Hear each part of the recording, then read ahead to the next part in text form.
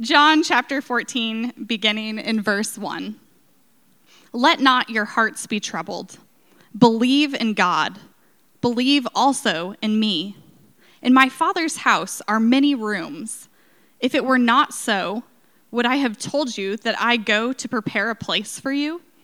And if I go and prepare a place for you, I will come again and will take you to myself, that where I am, you may also be. And you know the way to where I am going. Thomas said to him, Lord, we do not know where you are going. How can we know the way?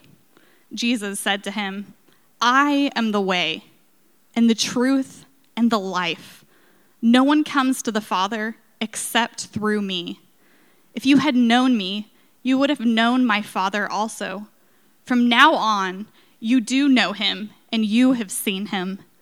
Philip said to him, Lord, show us the Father, and it is enough for us.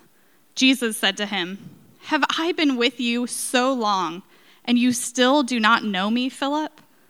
Whoever has seen me has seen the Father. How can you say, show us the Father? Do you not believe that I am in the Father, and the Father is in me? The words that I say to you, I do not speak of my own authority, but the Father who dwells in me does his works. Believe me that I am in the Father, and the Father is in me, or else believe on account of the works themselves.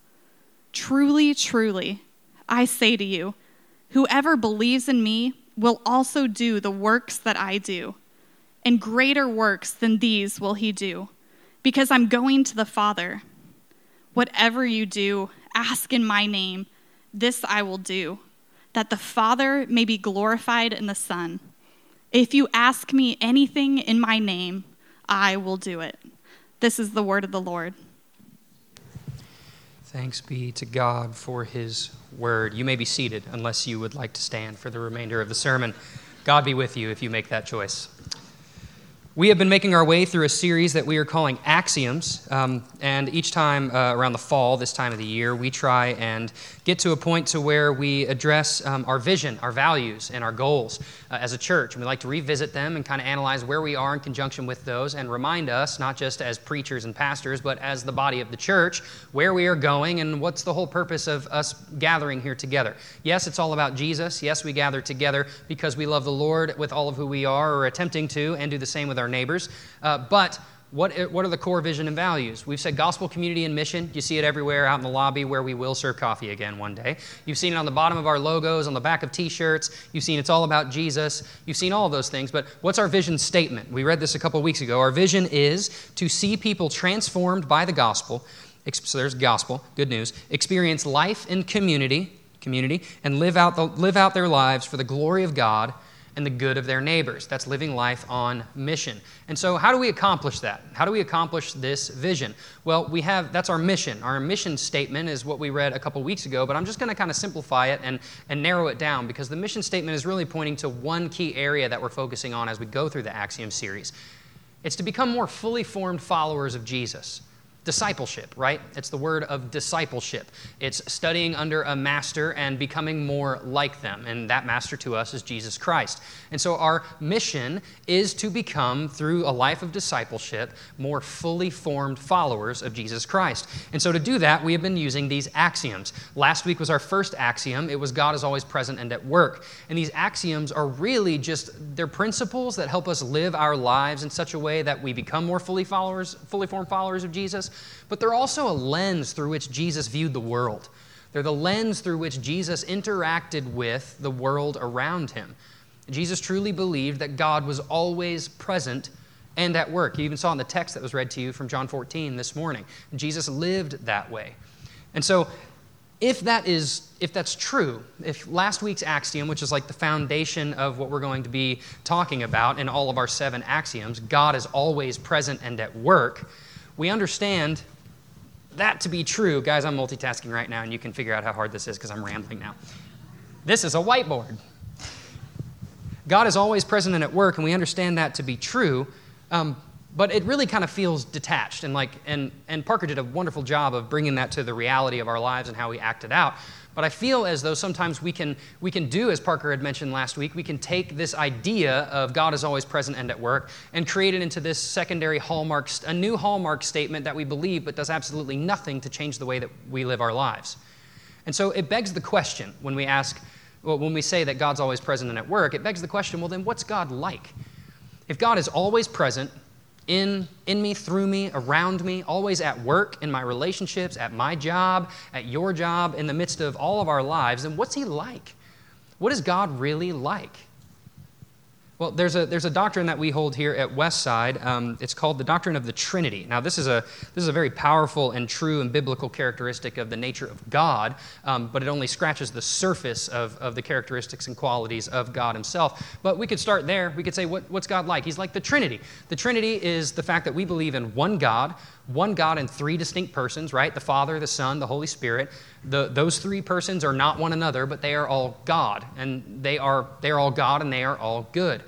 And that's good news for us, right? We can draw an implication from that to our lives because God is a community in and of himself with the Father, the Son, and the Holy Spirit. In Genesis, we see in the beginning, God, the Father, created everything. And then we see the presence of the Spirit. The Spirit hovered over the waters. And then in John chapter 1, we hear that in the beginning was the Word, Jesus Christ, and the Word was with God. So even at the beginning of creation, we have God creating everything in his community, in the three distinct persons of his deity.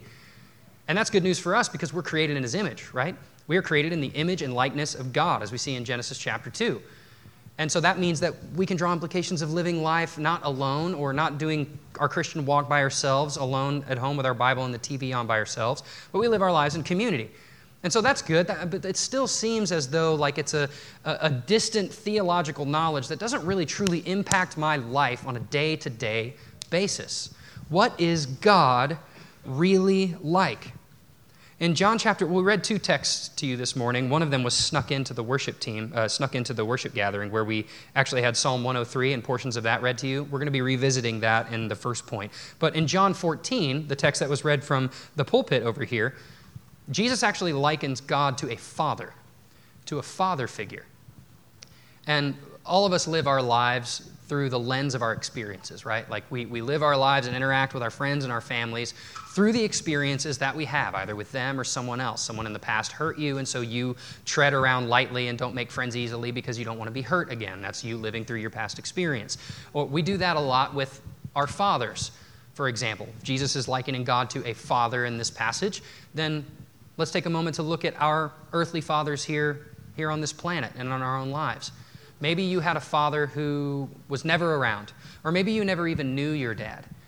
Maybe you never had a relationship with your dad because he was never physically present. And so we take that experience and then we move it and shift it to the character of God. And we think God is this distant person who's never around and never available when I need him or even when I don't. Or maybe you had a father who was abusive physically or verbally, and that played a very significant toll on you, and it likely still is. And therefore, we take that experience and you lay it onto the character of God and assume that he is just waiting for you to slip up and throw that bolt of lightning or hit you over the head with a 2x4 or burn you like a pile of ants with a magnifying glass. And that we adhere to that view of God as well. But Jesus likens to God as a father, and if I'm going to use an art terminology here, I majored in art but never got a degree. There's tons of artwork around our house, but I'm not any good at it. But I know a little bit about it, so I'm going to use an illustration here. It's not merely coincidental that many of us have painted our poor experience of fathers on the canvas of God's character. We take all of these experiences and we paint them onto the canvas of what we think God's character is like. And in reality, it's nothing like that at all. And even when someone tells us that it is not like that, we live as though it really still is. Maybe this illustration will help. James Dobson, the founder of Focus on the Family, wrote a book called Bringing Up Boys. He's also wrote about 17,000 other books that I'll never catch up with. He's written a lot of stuff. But if you're a dad or you're having a son, or you have a son on the way or something, I would recommend Bringing Up Boys. It's a wonderful book. He has a quote in here where he talks about an old friend.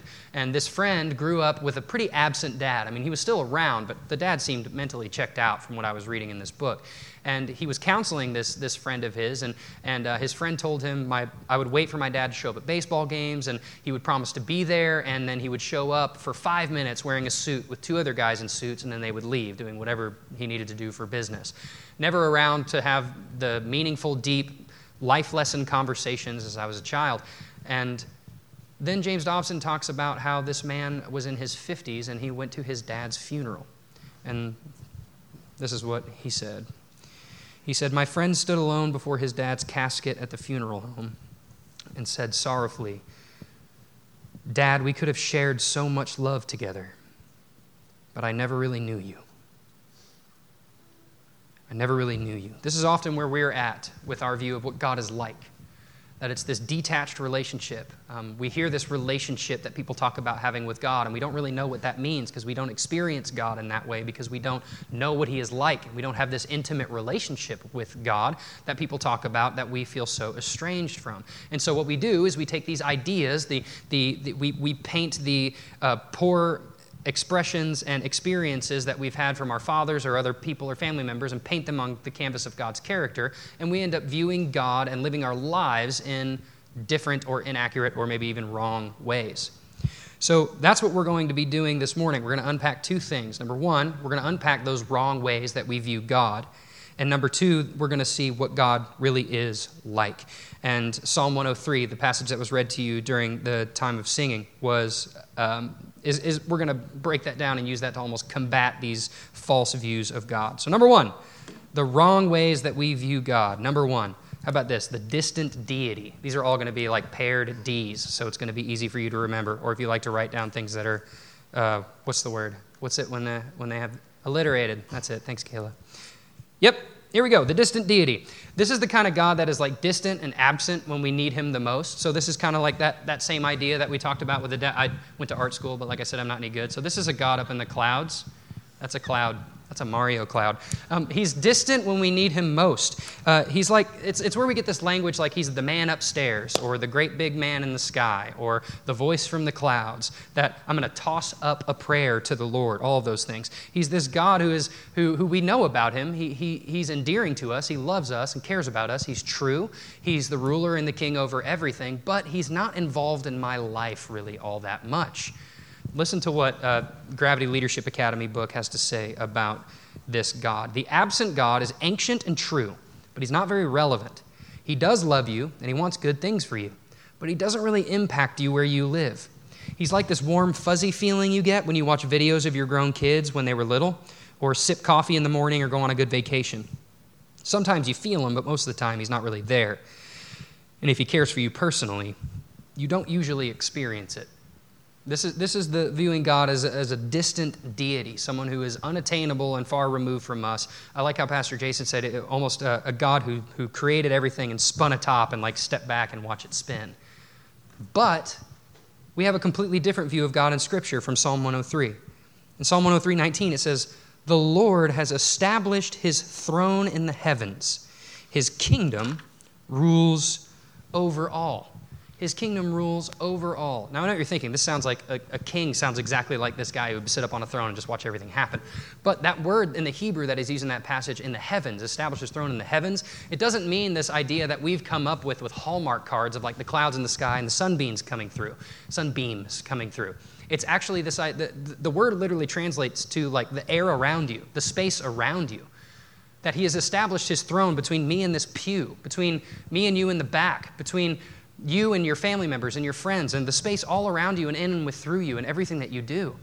And that's why the very next line says, and his kingdom rules over all, over everybody, because he's physically here. He was here when you got mad in the parking lot this morning because someone took the closest spot, when you spilled your coffee before you even got into the car, when you were wrangling your children to get that left shoe on because it's come off 4 times before you got out the door. He was in the midst of all of those things. God is here. Just like we said with our first axiom, God is always present and at work. So that's the first one. How about this next one? This next one is the demanding dictator, or the demanding judge.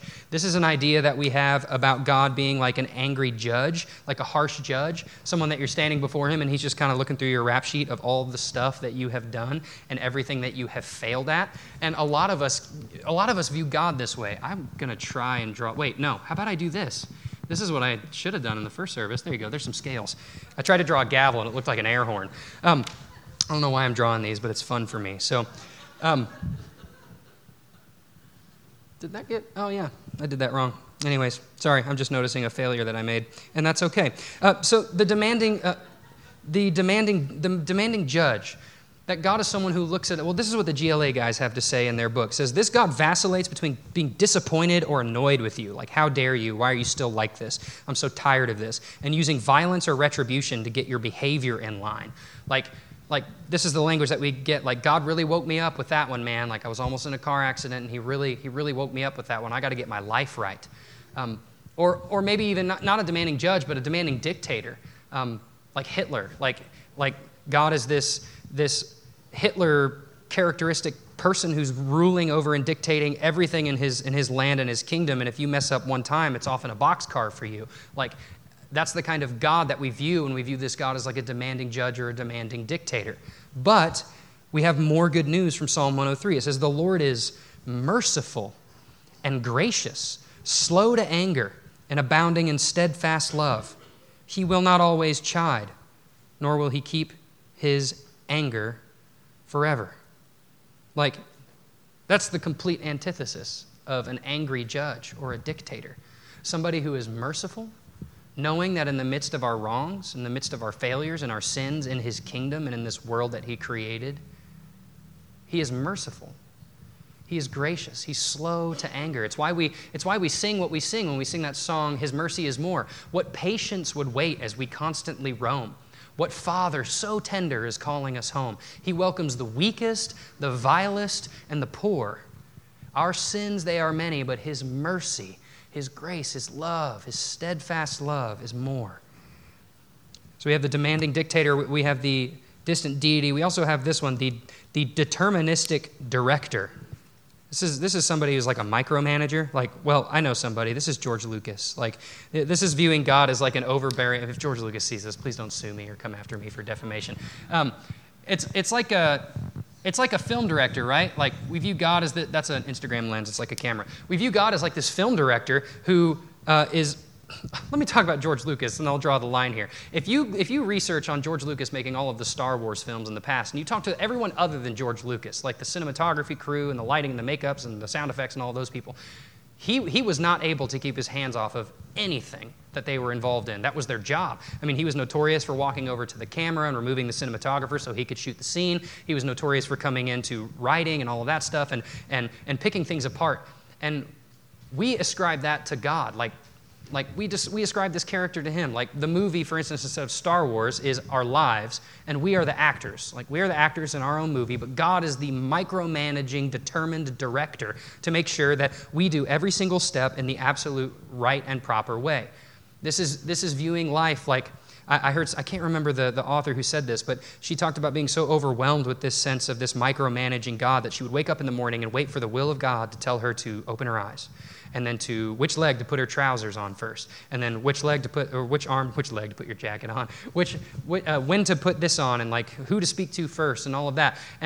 And that sounds silly, but we do that from time to time. Like, think about having a new job opportunity or a new career. The amount of times that we pray for this language of God to open a door, to close a door, or to guide and make sure that we are on the right path, because if we're not, then we must be outside of God's will.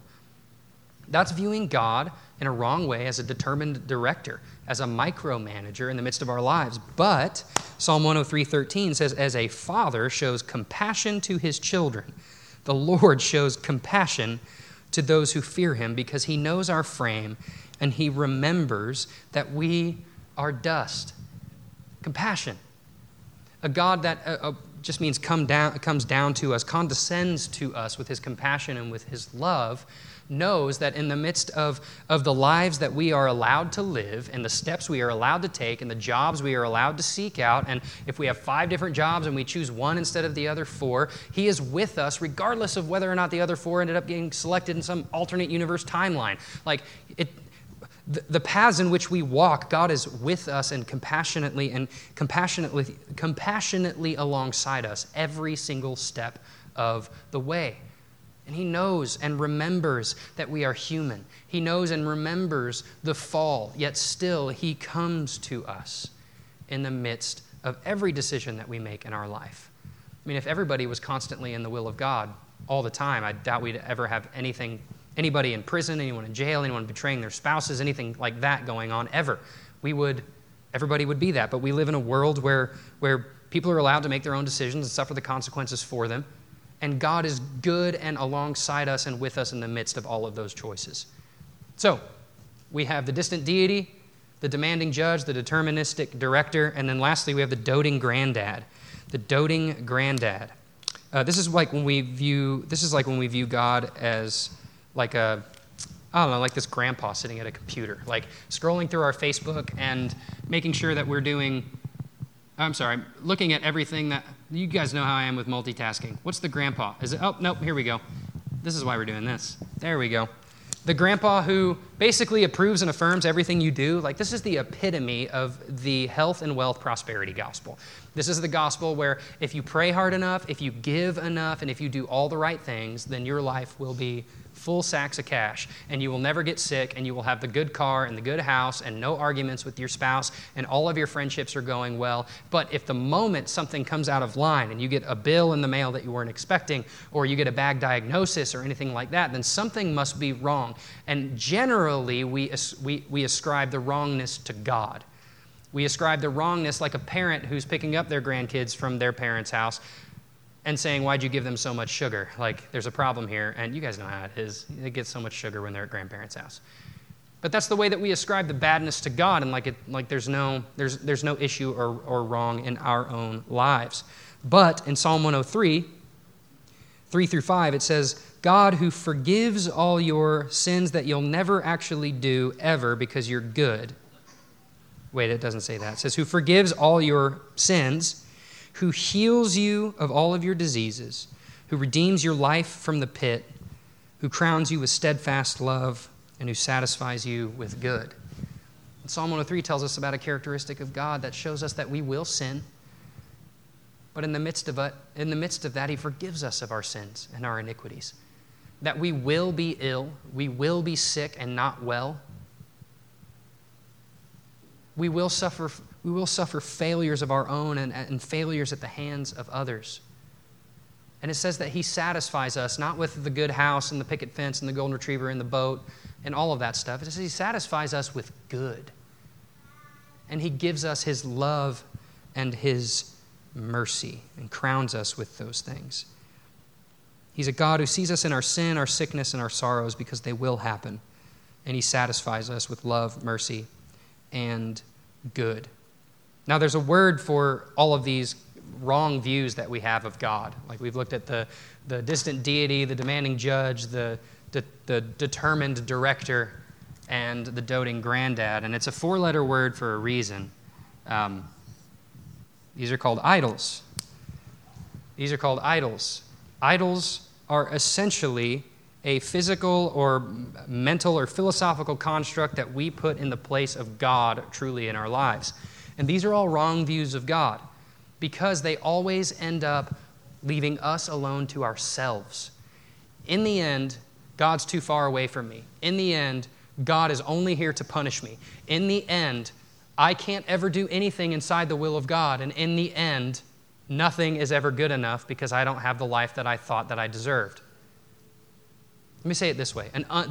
These are unbiblical gods. And an unbiblical God is an idol that is waiting to crumble. An unbiblical God is an idol that is just waiting to fall apart. And when that falls apart, what are you left with? There's no hope. There's no peace or joy. You're just left to yourself and your issues and your problems. But thank God that is not the God that we serve. Thank God that is not the God and His characteristics that we see in God's Word. And you say, look, all of these are fine. Knowing that God is not like this is right. I mean, it sounds like everything I ever heard in Sunday school growing up and when I was going to Kidside and all of these other things. It makes sense to me, but I've never met somebody who emulates the Psalm 103s of what God really is like. My spouse has betrayed me or hurt me far too long, or I've been hurting others. My friendships and relationships are falling apart. My finances are out of order, and I've never met somebody who comes along and meets me with love and peace and graciousness and steadfast love and joy. Have we seen someone like this? We have. We have, and I can't flip this because it'd be upside down because I did it wrong. But God is like Jesus. That's our second axiom. God is like Jesus. He really is like Jesus. Like we spend our lives looking for, think about it. When you look for a friendship or you look for a partner or you look for someone you want to be married to or whatever for the rest of your life, you look for somebody who generally embodies most of these characteristics. Somebody who is compassionate towards you, somebody who loves you, somebody who fulfills you in the ways that you think you need to be fulfilled, or maybe even the ways that you were designed to be fulfilled. But they all fall short of the characteristics of God, and that is why we have Jesus Christ. That is why God sent His Son to us, because God really is like Jesus. Listen to these words. In John chapter 14 that was read to you, Phil comes to Jesus and says, show us the Father. It's the same question that we're asking this morning. What is God like? Show us the Father, and it's enough for us. And Jesus said to him, I've been with you so long, and you still don't know me, Phil. Whoever has seen me has seen the Father. We do this a lot sometimes here, and in every other church in North America and around the world. We breeze over a line that was just read that Jesus spoke. I'm going to read this again, very slowly. Whoever has seen me has seen the Father. You've got to understand the context in which Jesus is speaking this. Jesus is within earshot of his disciples. Jesus is within earshot of people who are just following him, listening to him teaching. He's also within earshot of the Pharisees and the Sadducees and people who were steeped in the law and knew everything there was to know about God from the Old Testament. And they heard him say, if you've seen me, you've seen God. It was a monumental statement. It was unbelievable that in the midst of the context that he speaks this, within earshot of everybody, he says, if you want to know what God is like, look at me. That's why they killed Jesus. That's why Jesus was murdered. It wasn't because he rubbed some mud on some guy's eyes and he could see again, or he put that ear back on the Roman soldier who Paul chopped his ear off. Not Paul, sorry. Peter, that's the one. Peter chopped his ear off. He didn't get killed for feeding 5,000 people with a snack pack from Walmart. He got killed because he said he was God. Over and over again. If you've seen me, you've seen the Father. Maybe this will help a little bit. This is a side-by-side picture. The one on the left is our daughter. She's like 3 now. That's Jessie Ray. And on the right, it's me as a baby. We both look very similar in that picture. And then the next picture on the left is now me in the super cool members-only jacket that I can't find. And Jessie's on the right. It's almost uncanny when you look at some of these pictures of how similar they are. And I know some of you are like this with your kids too. Very similar in that they favor one parent much more in terms of looks. And it was really interesting to come across these photos, and I was encouraged to use them as an illustration. But I'm also seeing, if you could just take a peek into our world and see Jessie Ray, around our house and when we go outside and play and all of that stuff, she doesn't just look like me, right? Like she is me. She's a part of me. She's not a morning person. She's grumpy in the morning. She gets hangry. She lays down on the ground and flails her arms when she doesn't get what she wants, and I do that too. Just ask my wife. All joking aside, it's not like Jessie is just this extension of or a piece of who I am. Yes, it took biologically parts of me to create Jessie, but in the midst of that, she has some of the same mannerisms and some things that I haven't done in years that she's doing now, which is insane. And it's because she is me. She holds my character inside of her, and that's the relationship that God has with Jesus. And that's why we sing, that's why, it's for the same reason that we sing when we sing, "Oh, come let us adore him" at Christmas time. "Oh, come let us adore him," the God who is Jesus, begotten, not created. He is begotten of the Father. He's not created and fashioned. He's from the Father, thereby one with the Father, or one with God.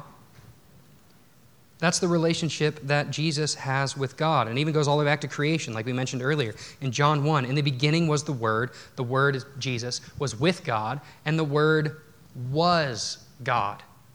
He was in the beginning with God. He was God. In Hebrews 1, the writer of Hebrews says, "But in these last days he has spoken to us by his Son, whom he appointed the heir of everything, through whom he also created the world. And he, Jesus, is the radiance of the glory of God and the exact imprint of his nature."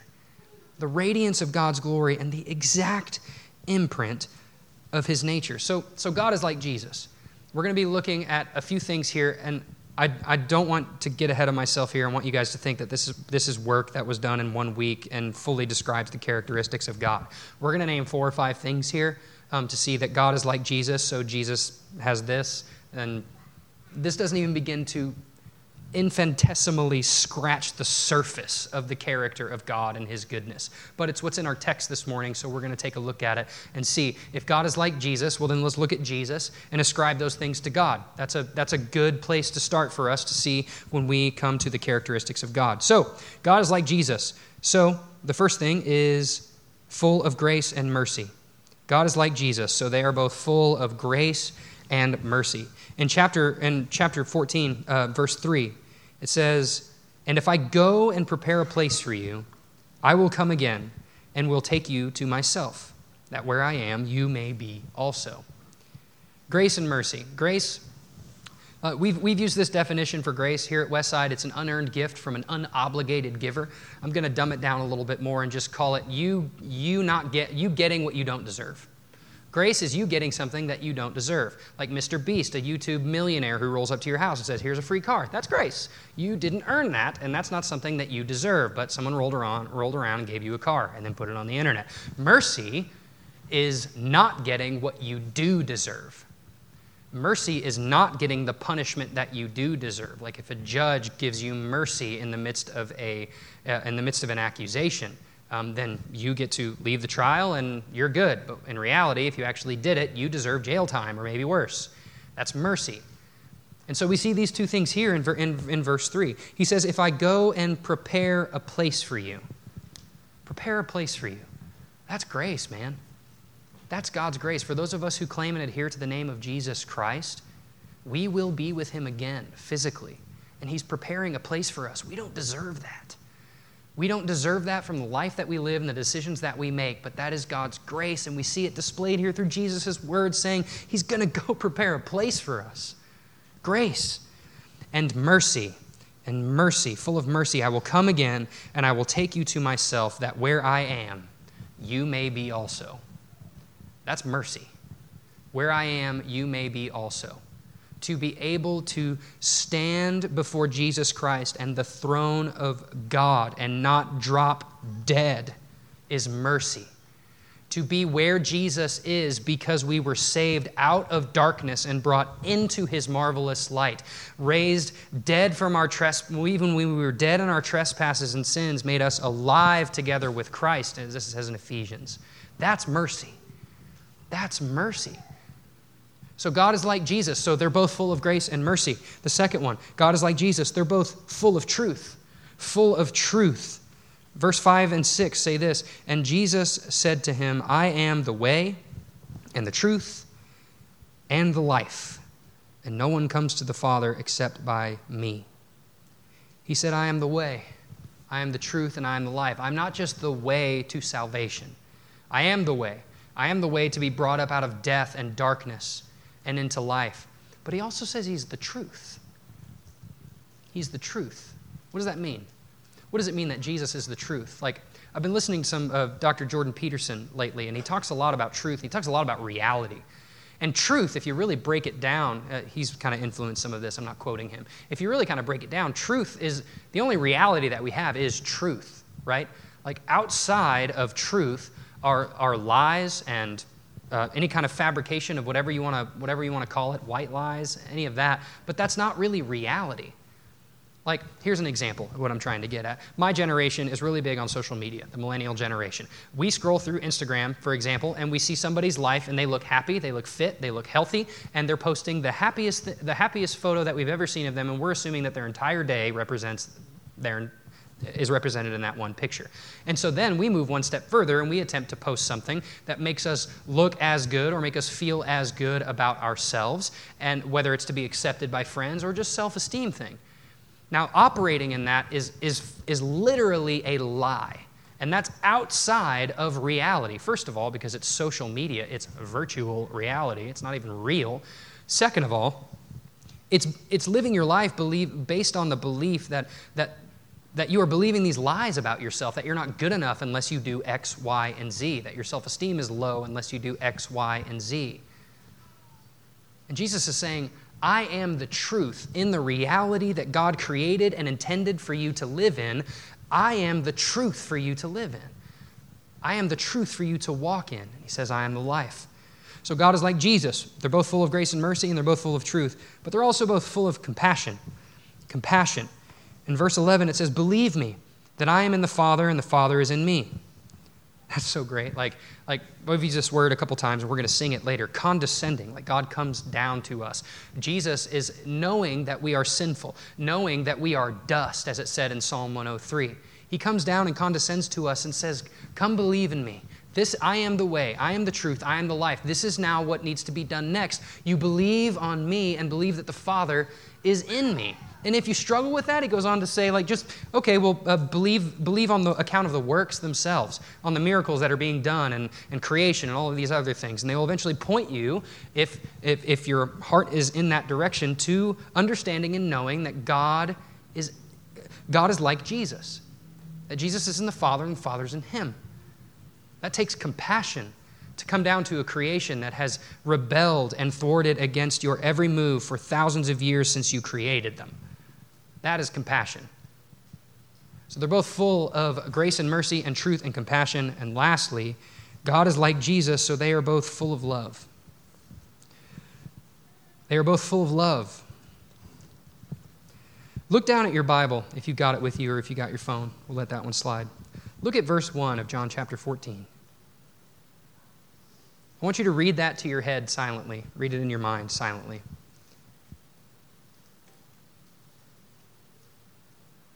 Now let's close our eyes for just a brief moment, and I'm going to read that out loud. Imagine Jesus Christ saying this to you, saying this to us here at Westside this morning. Let not your hearts be troubled. Believe in God and believe also in me.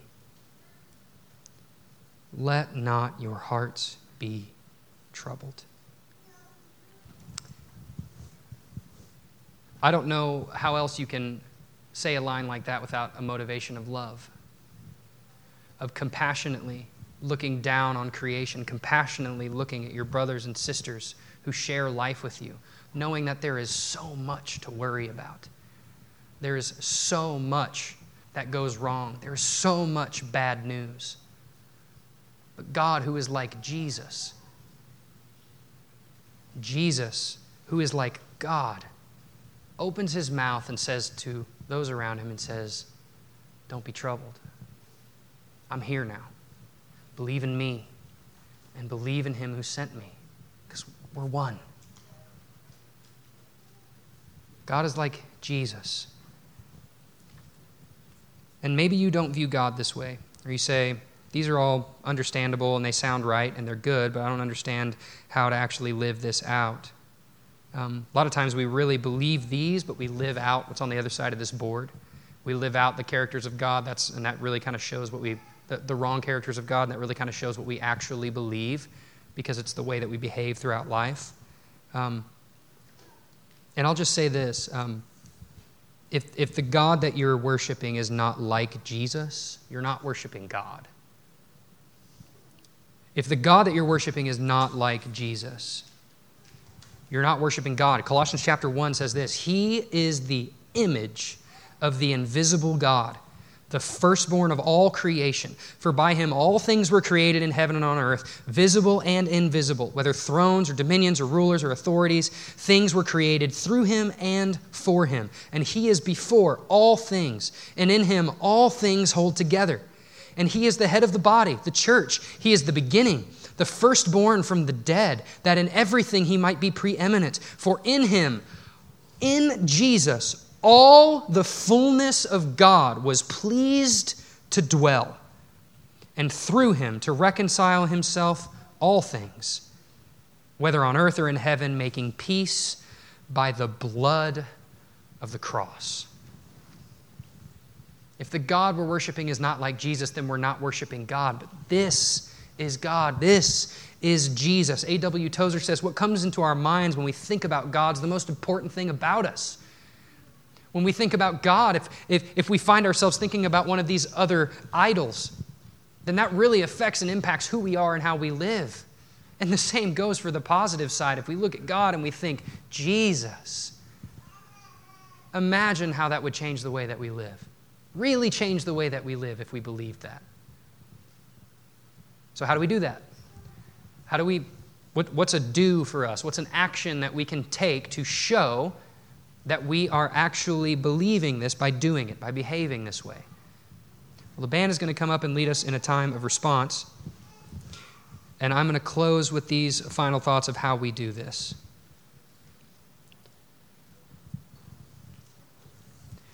We've been talking about this word kairos for the last few weeks. How do I really behave as though I believe this is true? How do I really behave as though I believe that God really is like Jesus? And we've said that a kairos really is just being aware. It's awareness of where God is already at work in your life. It's like a moment where you have this feeling, this idea, like maybe your heart's racing fast because you're realizing you're in an argument and somebody's disagreeing with you and you don't like being disagreed with, so you're irritated. That's a kairos. You notice that you're irritated. But in reality, like, God wants to meet us there and work in that area of our lives. Like, maybe we're too controlling, or maybe we feel as though our position is always right, and if we don't get our way, then something's wrong, and that's irritating to us. And God meets us in that place. And God shows us, you don't have to be in control of everything because you're not. I am. And you have peace in me in the midst of everything that is out of control around you. That's a kairos moment. A kairos is essentially noticing where God is already at work in your life. And so how can we behave as though we really believe that God is like Jesus? Here's a practice. We're calling it awareness. At some point this week, I just want you to be aware of when you feel you're at your worst or at your best.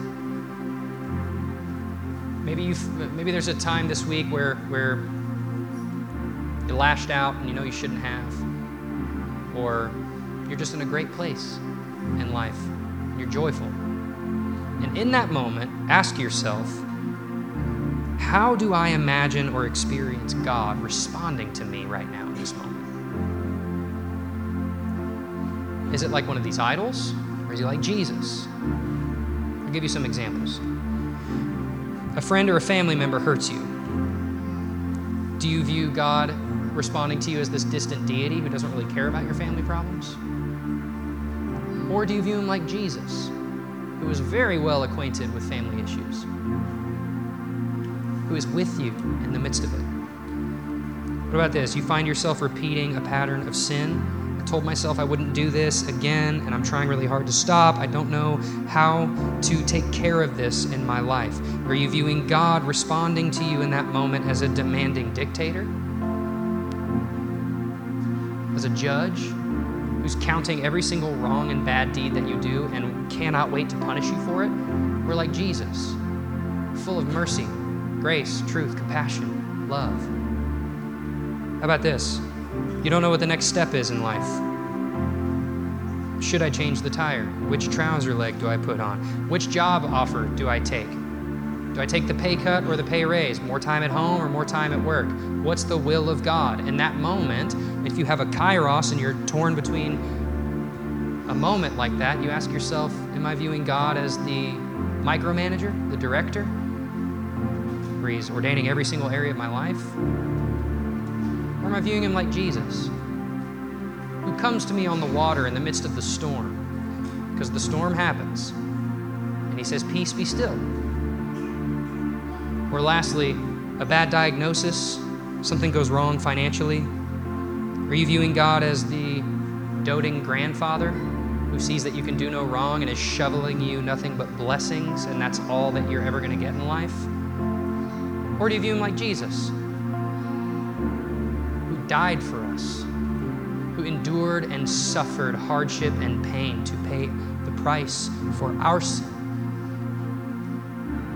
Do you believe that?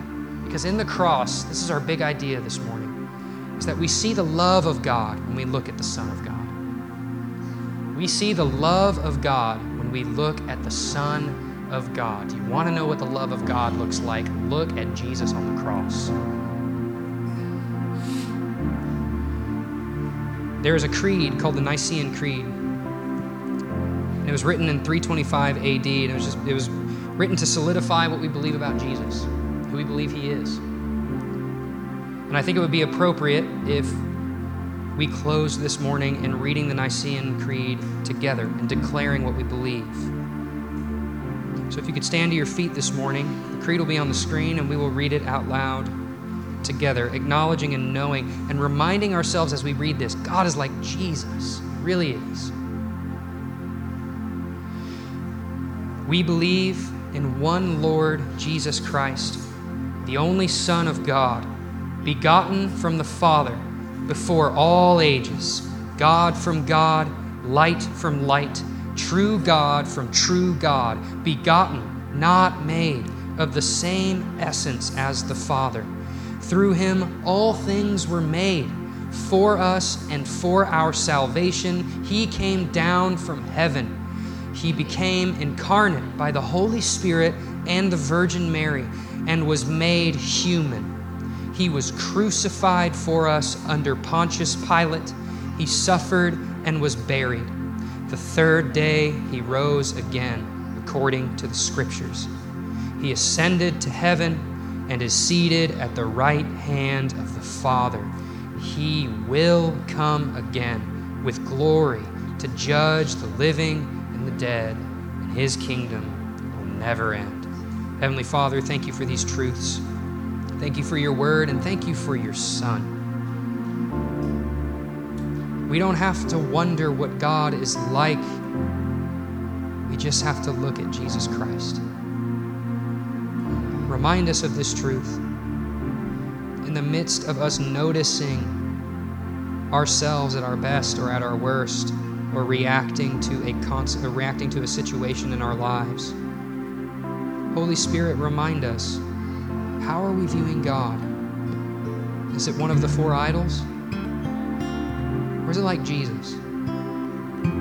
Help us in all of these things. We ask it all in the mighty and living name of Jesus Christ. Amen.